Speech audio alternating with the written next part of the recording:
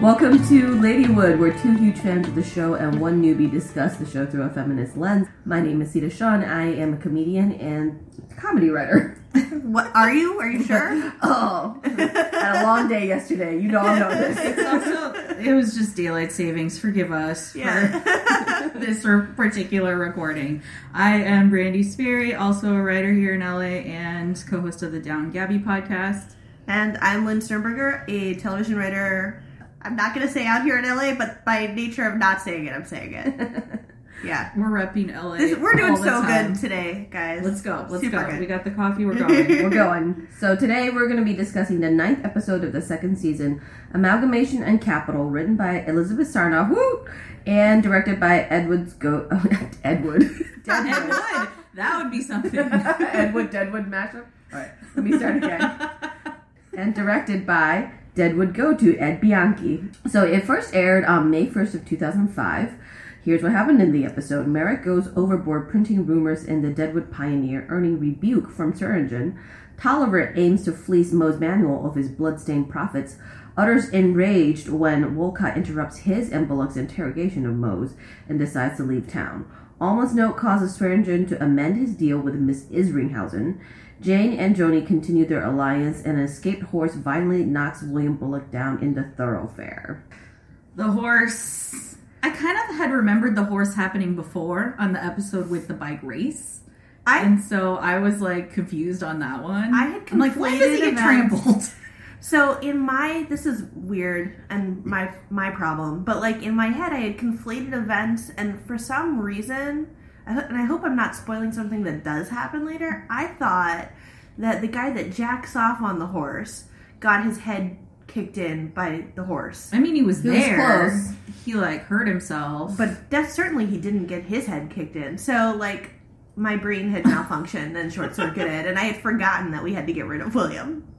Had to get rid of William. So, the episode opens... We should have known it was a bad portent with Seth trying to be nice and funny to William, trying to be a father to him, talking about duck calling. They're so awkward.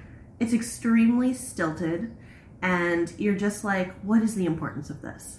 Seems like the only importance is that Martha overhears it and sort of softens her stance towards Seth, which for some reason means she's softening her stance towards Alma as well later in the episode, and it basically inspires her to try to be above everyone else, it seems like. And that scene where William plants the seeds for Seth later, that was supposed to be, I think, a heart-rending scene because he's not going to be around. And then the sunflowers come up later. That's like a classic if you ever read teen cancer novels, which I used to love. Oh my God. This is like a classic plot in a teen cancer novel is your boyfriend dies, but he's planted many tulips with your name on it.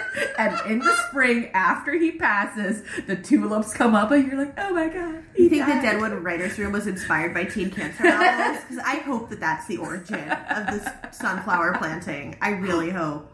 We can shit on how it happens all at once. I mean, we'll talk more about it because it's kind of like a multi-episode thing that this horse situation plays out over. But yeah, I mean, the fact that we were spending so much time with this kid, it was like, shit's gonna go down. The same way on Drag Race.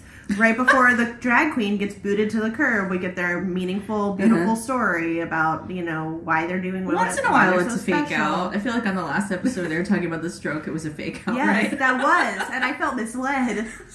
This is not a Drag Race podcast, but every podcast should be a Drag Race podcast. I love these comparisons we're making. How is Deadwood like Drag Race and teen cancer novels? The other thing that tipped me off was not only Seth being really nice to the kid, but Tom Nuttall weirdly having a scene by himself. Tom Nuttall being really kind of charismatic with William. Was he? In his own weird Tom Nuttall way. He wanted him to test the handlebars and then there was that cute conversation about how you could attach a bicycle to a cloud and then you could drag clouds. Yeah, that everywhere. was cute. That was cute. I was wondering the whole time, Martha's had such a vice grip on her son since they arrived in town, as you would in a new place with nobody that you know. Who decided that it was totally chill for these two, for Tom Nuttall primarily, but then for what's his face, Steve. to be babysitters while the rest of them were all at dinner. Steve weirdly just like... Yeah, he like moseys attached in on. and is like, this is cute, let me in on this, which was weird. But the problem I had wasn't that it was Tom, who seems like an overall good guy, and I could see her being like, all right. Mm-hmm. But the fact that he was also like taking William back to the saloon, like it would have been one thing if he had brought the bike over to the hardware store. But I'm like, yes, my 10-year-old son, go hang out where Wild Bill Hickok was shot for the afternoon. Like, people are constantly being shot. Someone was just shot. Yeah. Mose just shot his brother in there literally the day before, and you're going to let your kid go hang out there? Like, maybe Martha doesn't know about that, but Seth probably should have been like, stay where we can see you. You know? I thought it was strange that they were just, like, on a little adventure through the thoroughfare of Deadwood, because she has been kind of controlling. She's trying to loosen up, and then it totally backfires. Poor Martha. She really goes through it. Yeah. So the other thing that she does is she insists that they should have Alma there for the opening of the safe.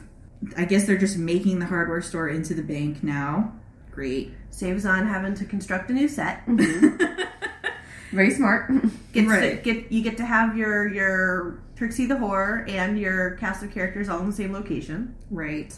Earlier we see Alma doing paperwork, and she is such a dunce about this stuff. She doesn't even know that AG is her initials, and that's why she's signing things. But Ellsworth probably should have explained things to her a little bit more. Why are you initialing things if you don't even know what they are? Alma. She fully trusts the man. There's that. But she feels like, oh, I'm such an idiot for not knowing this stuff. And yeah, maybe a little, but no one is teaching her things. Like, they're over there teaching Trixie the business from the bottom up. And I'm like, does nobody feel like they have the authority or the stance to explain things to Alma? Maybe. I'm confused about... It's one of those things where, like, we know everything about Seth's backstory. Like, where he was born, when he left, what he's been doing, where he's been, his time as a sheriff, his moral compass. Do we know anything about Alma pre-marriage? It's like, is the idea that she was just, like, some sort of lame blank slate, and then she got into this misguided marriage? I mean, we've seen her father, but it's like, that doesn't tell us really about her, right? Like, they're letting we know that she was like incesty abused.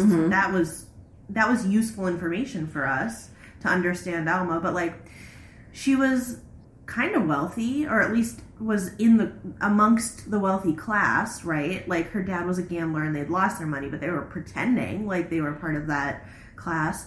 Did she go to school? Like, clearly she reads, but she was teaching Sophia at one point.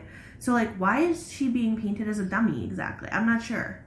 Yeah, I don't think we have any sense of her education at all, and we have no sense of who her female relations are at all, too. And I find that to be kind of, not problematic, but just probably not true in that era, because women are always kept with other women. You know, like, she doesn't have any female relations that she can write to. We don't ever see that. You know, I'm sure she has a mom, but we or don't like a best girlfriend that she left behind when she got married. I don't know. Yeah, I mean, there has to be. She had to have like a full life before marrying Brom. I mean, it does feel like nobody had anybody before they ended up in Deadwood.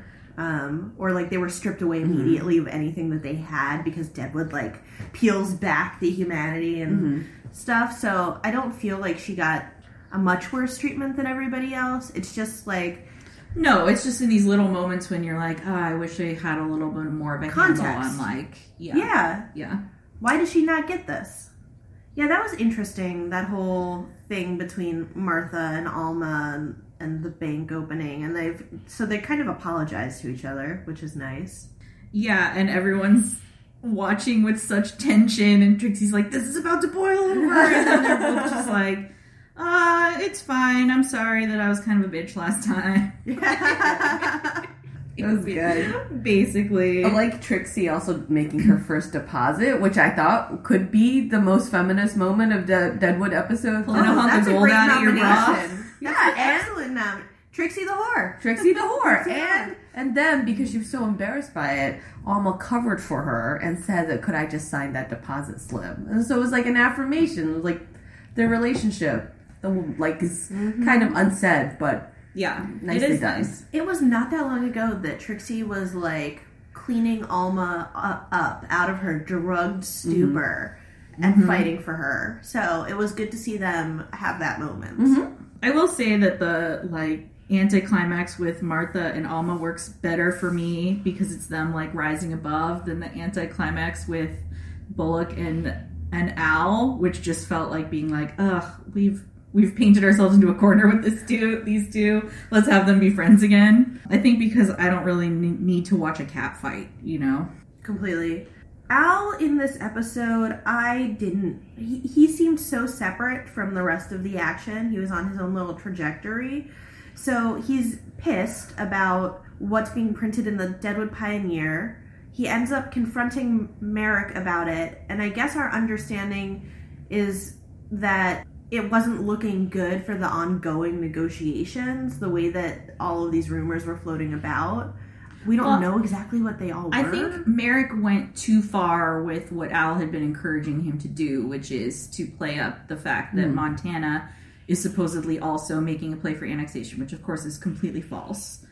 And Merrick, in his way, writes this long thing. He goes off on a tangent about Washington, D.C., which I don't totally understand, but is apparently very bad because it's just like, it's tipping their hand too much. It's going to start sounding fake because it is fake. Yeah. Right? Yeah. Their editor needs an editor, basically. Like, Al is like, I need to be in the room when you are composing your bullshit so that I can tell you when to pull back on your bullshit. He's like, did you have fun last night, Merrick? Your ink and your everything else? Like, have a shot and let's talk about how we're going to move forward with this because you're casting too many shadows on my plan here. So there's that. He kind of puts Merrick in his place. And then he ends up renegotiating with Miss Isringhausen, whom he was trying to double-cross her previously. Mm-hmm.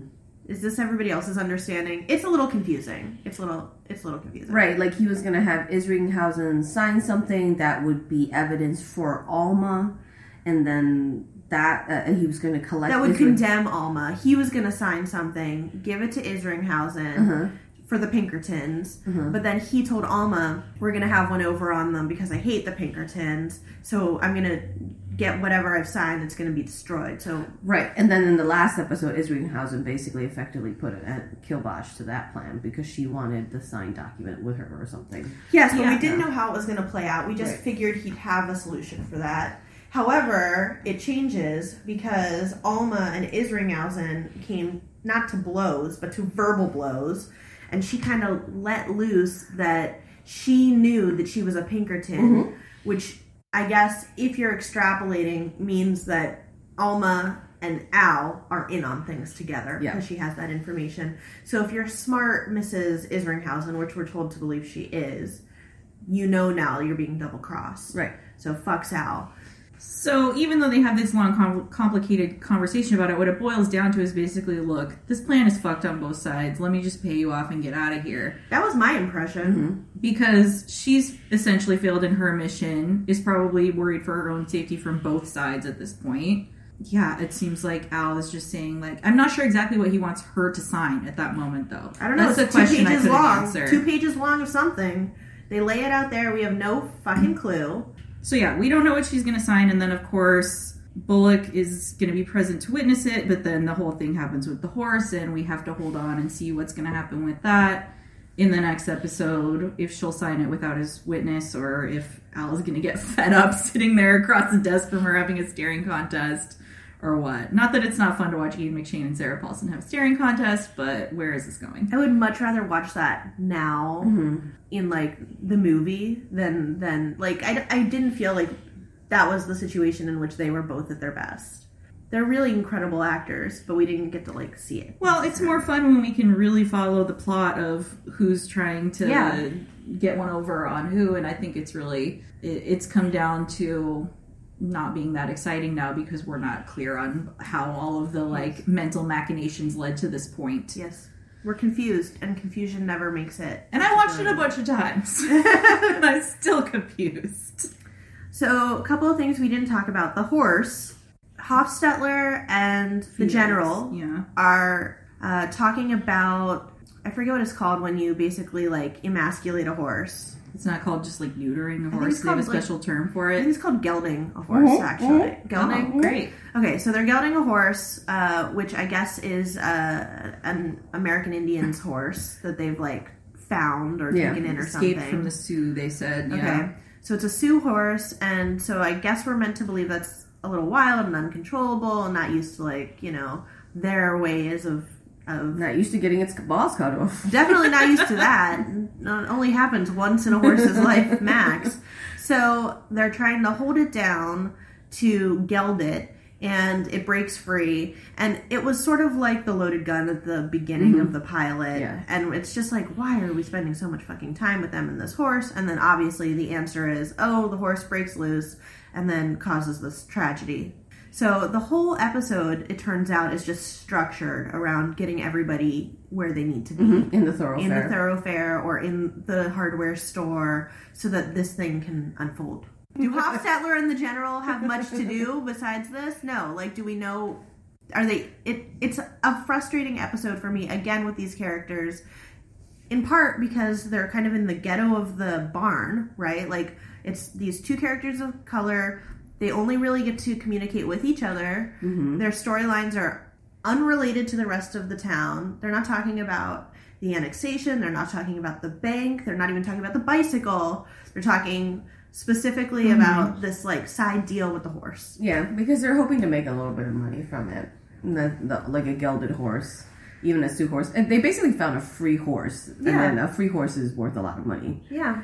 I don't mind that so much. I think just because it's not unheard of to see these little side stories, but I do hope that it continues forward and that they get to interact with other characters a little bit more, and not by being punished for what happened with the horse, which was clearly an accident, although they were being fairly reckless. I mean, I think it was just a writer's metaphor for the taming of Deadwood. Yeah. Definitely a writer's horse running rampage through the town as it's supposed to be tamed by civilization, and then it kills an innocent victim. I think it is meant to be a metaphor. It's just like, give these men something more to do, please. Yeah. Elsewhere, should we talk about Jane and Joni? Of course. I love talking about Jane and Joni. Palate cleanser. Who wouldn't want to find Jane passed out on their porch in the morning? Quite a vision. As her face, like, jammed up against, I don't know if it was glass or just, like, a grate. Yeah. It's the glass doors. She realizes she was keeping watch after the fact. I love her, like, long explanation as Joni's just standing there. She's like, well, I figured if you were dead, I didn't want to see that. And if you're alive, I didn't want to wake you up. Like, what if she was, like, injured and dying? Like, what if you could have saved her? It's very good drunk logic, though. Yes. It's a great reminder that Jane is a coward. We haven't seen that play out, because mostly she's played for the drunk note, but in fact, she is very fearful of finding things that are scary to her. Right, So, and she says that. I've been that way since I was a child, and it's another one of these things where they hint at childhood trauma against little girls that lasts well into womanhood. but in any case, she ends up coming inside because Joni's twat is cold. Nippy on my twat. It's nippy on her twat. So she convinces Jane to come back inside where she had been. Need I remind you that you have already been inside? It's funny. I'm not sure I would call it an alliance like the plot summary is. They're not really plotting anything. Yeah, they don't even seem to come to an agreement about what Jane is actually doing at the whorehouse. And it kind of seems like Joni's just been shut in.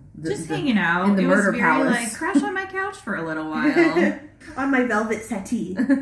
We learned that the brothel used to be a cooperage, which I think we knew, but I just totally forgot that it used to be. A what? A cooperage is where you make barrels. Make barrels. Yeah. I didn't know that. barrels I in missed there. that somehow. Fascinating.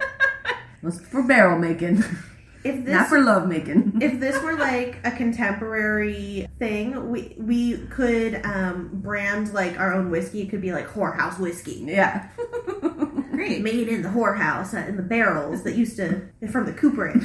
We don't use that word all the time now. So when Jane goes back to get her stuff so that she can move into the whorehouse, she finds Charlie getting ready to leave. And the reason is that earlier, Seth and Charlie went to confront Mose Manuel about the shooting of his brother, which is a lot fucking more than they've done to investigate the prostitutes that were slashed by Wolcott, by the way. Those bodies disappeared, though, right? And no, there were no So witnesses. did the brother. That's true. Yeah. I mean, everyone's been eaten by the pigs at this point. I mean... Those pigs are probably really delicious right now. They're really fat. CSI Deadwood is only for selective people. It's very unpleasant to watch Mose Manuel in his, camping out at the Bella Union and the way that he's treating whatever that main... what is her name? Tess. Do we know her name? Her name is Tess. Yeah, okay. I'm glad we know her name. That's about all we know. So this definitely gets my nomination for least feminist moment in the whole episode, which is that they are... he doesn't want to leave the whore's room. He's, I think, afraid of getting called into account for shooting his brother, which he did. Eventually, he gets lured downstairs to the gambling table where he's getting a blowjob while he's being... He's losing. So, yeah, it's extremely unpleasant to see the way that he bosses this woman around, forces her head under the table, the way that she gets talked to in this scene. And it's a sex position sequence where the woman is really just used. It was gross. It was gross to me. He is not winning best male feminist in the town of Deadwood. And Wolcott's kind of... So Moses kind of worked himself up into a fit. He wants his money back. And Tolliver tells him that he can't have the money back that he's lost over the last couple of days. And then Wolcott joins in, essentially, and taunts him. And I was really, surprised by that sequence. It was like, well, didn't they already sell the claim to Hearst's company? Why is Wolcott taunting I guess he doesn't want him to tell the truth about what happened. Yes. But Wolcott also keeps asking to talk to Seth in this episode, which I'm not sure why. Yeah. And I do like that moment, and it's a great moment for Garrett Dillahunt when he goads Mose into pulling his gun so that they can shoot him. Yeah. And try to get rid of him in a, quote, justified way. But I'm not sure. He seems to be just pacing around the Bella Union for no reason in this episode, and I'm not even sure why he's there to engage in that moment. Maybe there would have been a way to better connect what he's doing to the overall plot about annexation, because we keep hearing that Hearst is connected to the Dakota claim, the Dakota bid, right? So if we could just put 2 and 2 together and make 4, that would be nice. But it's not actually done. I imagine he wants to talk to Seth because he wants to talk about the annexation. But they don't actually say that. I was also surprised to hear Wolcott mention Lee as the muscle guy, which I kind of knew that he was muscle, but he said something to the effect of Lee can burn everything down if Hearst tells him to, and I was like, oh, okay. Yeah, and Sai's being very casual about that, oh, let me just be shaking in my boots or whatever his line is, and I'm like, you are gonna get murdered by the end of this if you're not careful. I mean, I think this is the part of the season where it starts to feel like a little bit of treading water because they're not going to bring Hearst in until season 3. No, until season 3? There's only 2 episodes left, Sita. I wanted, I don't know. 3 I wanted episodes. Hearst to come in as a season finale kind of big bad, maybe. Just a couple other threads that happened in this episode before that ending scene where, of course, you know that the next episode's going to be all about whether William lives or dies. We see Dan pressuring Blazanov over the messages and being able to read them, and Blazanov gives us such a sad sob story about how his parents are dead, he doesn't have anyone, and the sanctity of the messages is all he has to believe in. He's very Russian. Very Russian. Tragic backstories.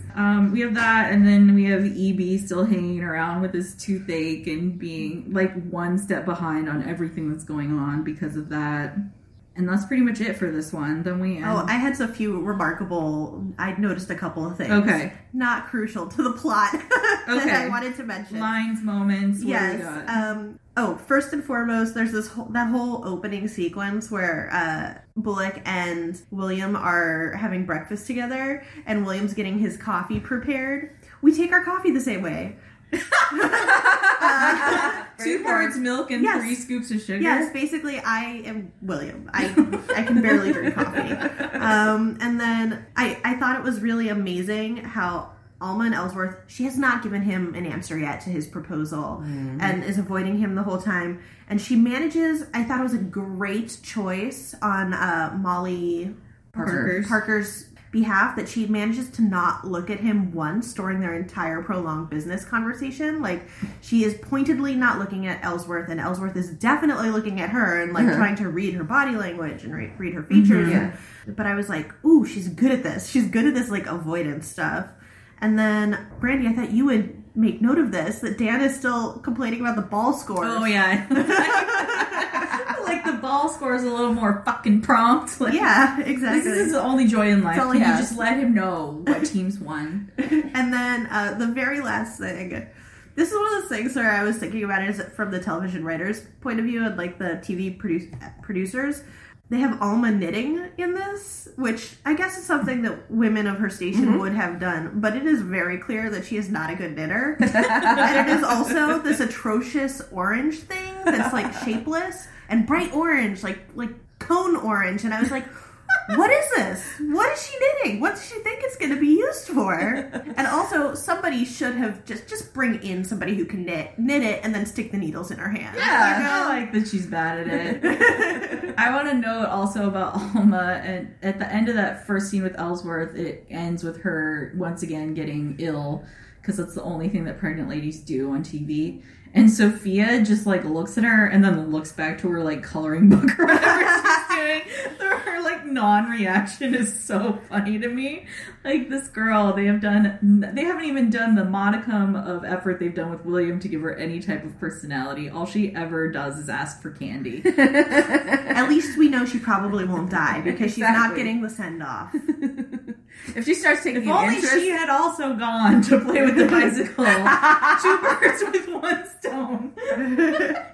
That is so dark. 2 I like inner the kids. I'm sorry. Both of the children dead at play. Brady's like, if there could have been more child murder. Only fictional children do I think this about. Don't worry. I mean, like, William's just, he's fine as a child, but he does have a tendency to be very whiny. He does! William's like Wonder Bread. Yeah, he's just, he doesn't do much for me as a child. I mean, I think Sophia does more for me, because she, like, had a pretty intriguing story of how she came into Deadwood. That's Her fair. entire family murdered, and she was mute, and she was, like, a point of contention for She doesn't Al. seem like that traumatized by the fact that her entire family was murdered. I want to read a book from older Sophia's perspective about her. I want to read her I'm pretty memoir. sure older Sophia is a character in the movie. Really? Oh, Yeah. really? Okay. That'll be cool. Yeah. Oh, that's nice. So maybe I'm glad she didn't get trampled. And then I had a nomination for most feminist moment, which is that Johnny is teaching a prostitute to read. I'm trying. Trying. I mean, they're not getting very far. It seems like maybe he knows the letters. I don't know if he really can read that well himself. He's but sharing his knowledge, what knowledge he does have. You're right. He's trying. It was like a League of Their Own moment for Yeah. me. I don't remember which came first. I think A League of Their Own came out before this Yeah, for episode sure, of yeah. Deadwood. So maybe they were like, ripping it out of A League of Their Own. But Okay, it we'll was add sweet. that to the list of unlikely comparisons we're making. Yeah. Add it to the list. Well, next week we will see the answer to the question of whether William lives or dies, I assume. Until then, you can find us on Twitter at LadywoodCast. You can find me at WeeBrandy, OUIBRANDI.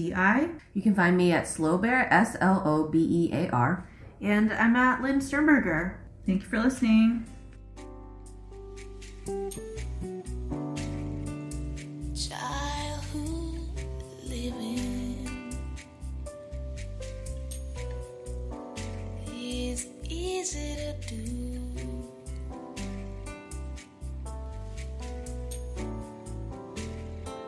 The things you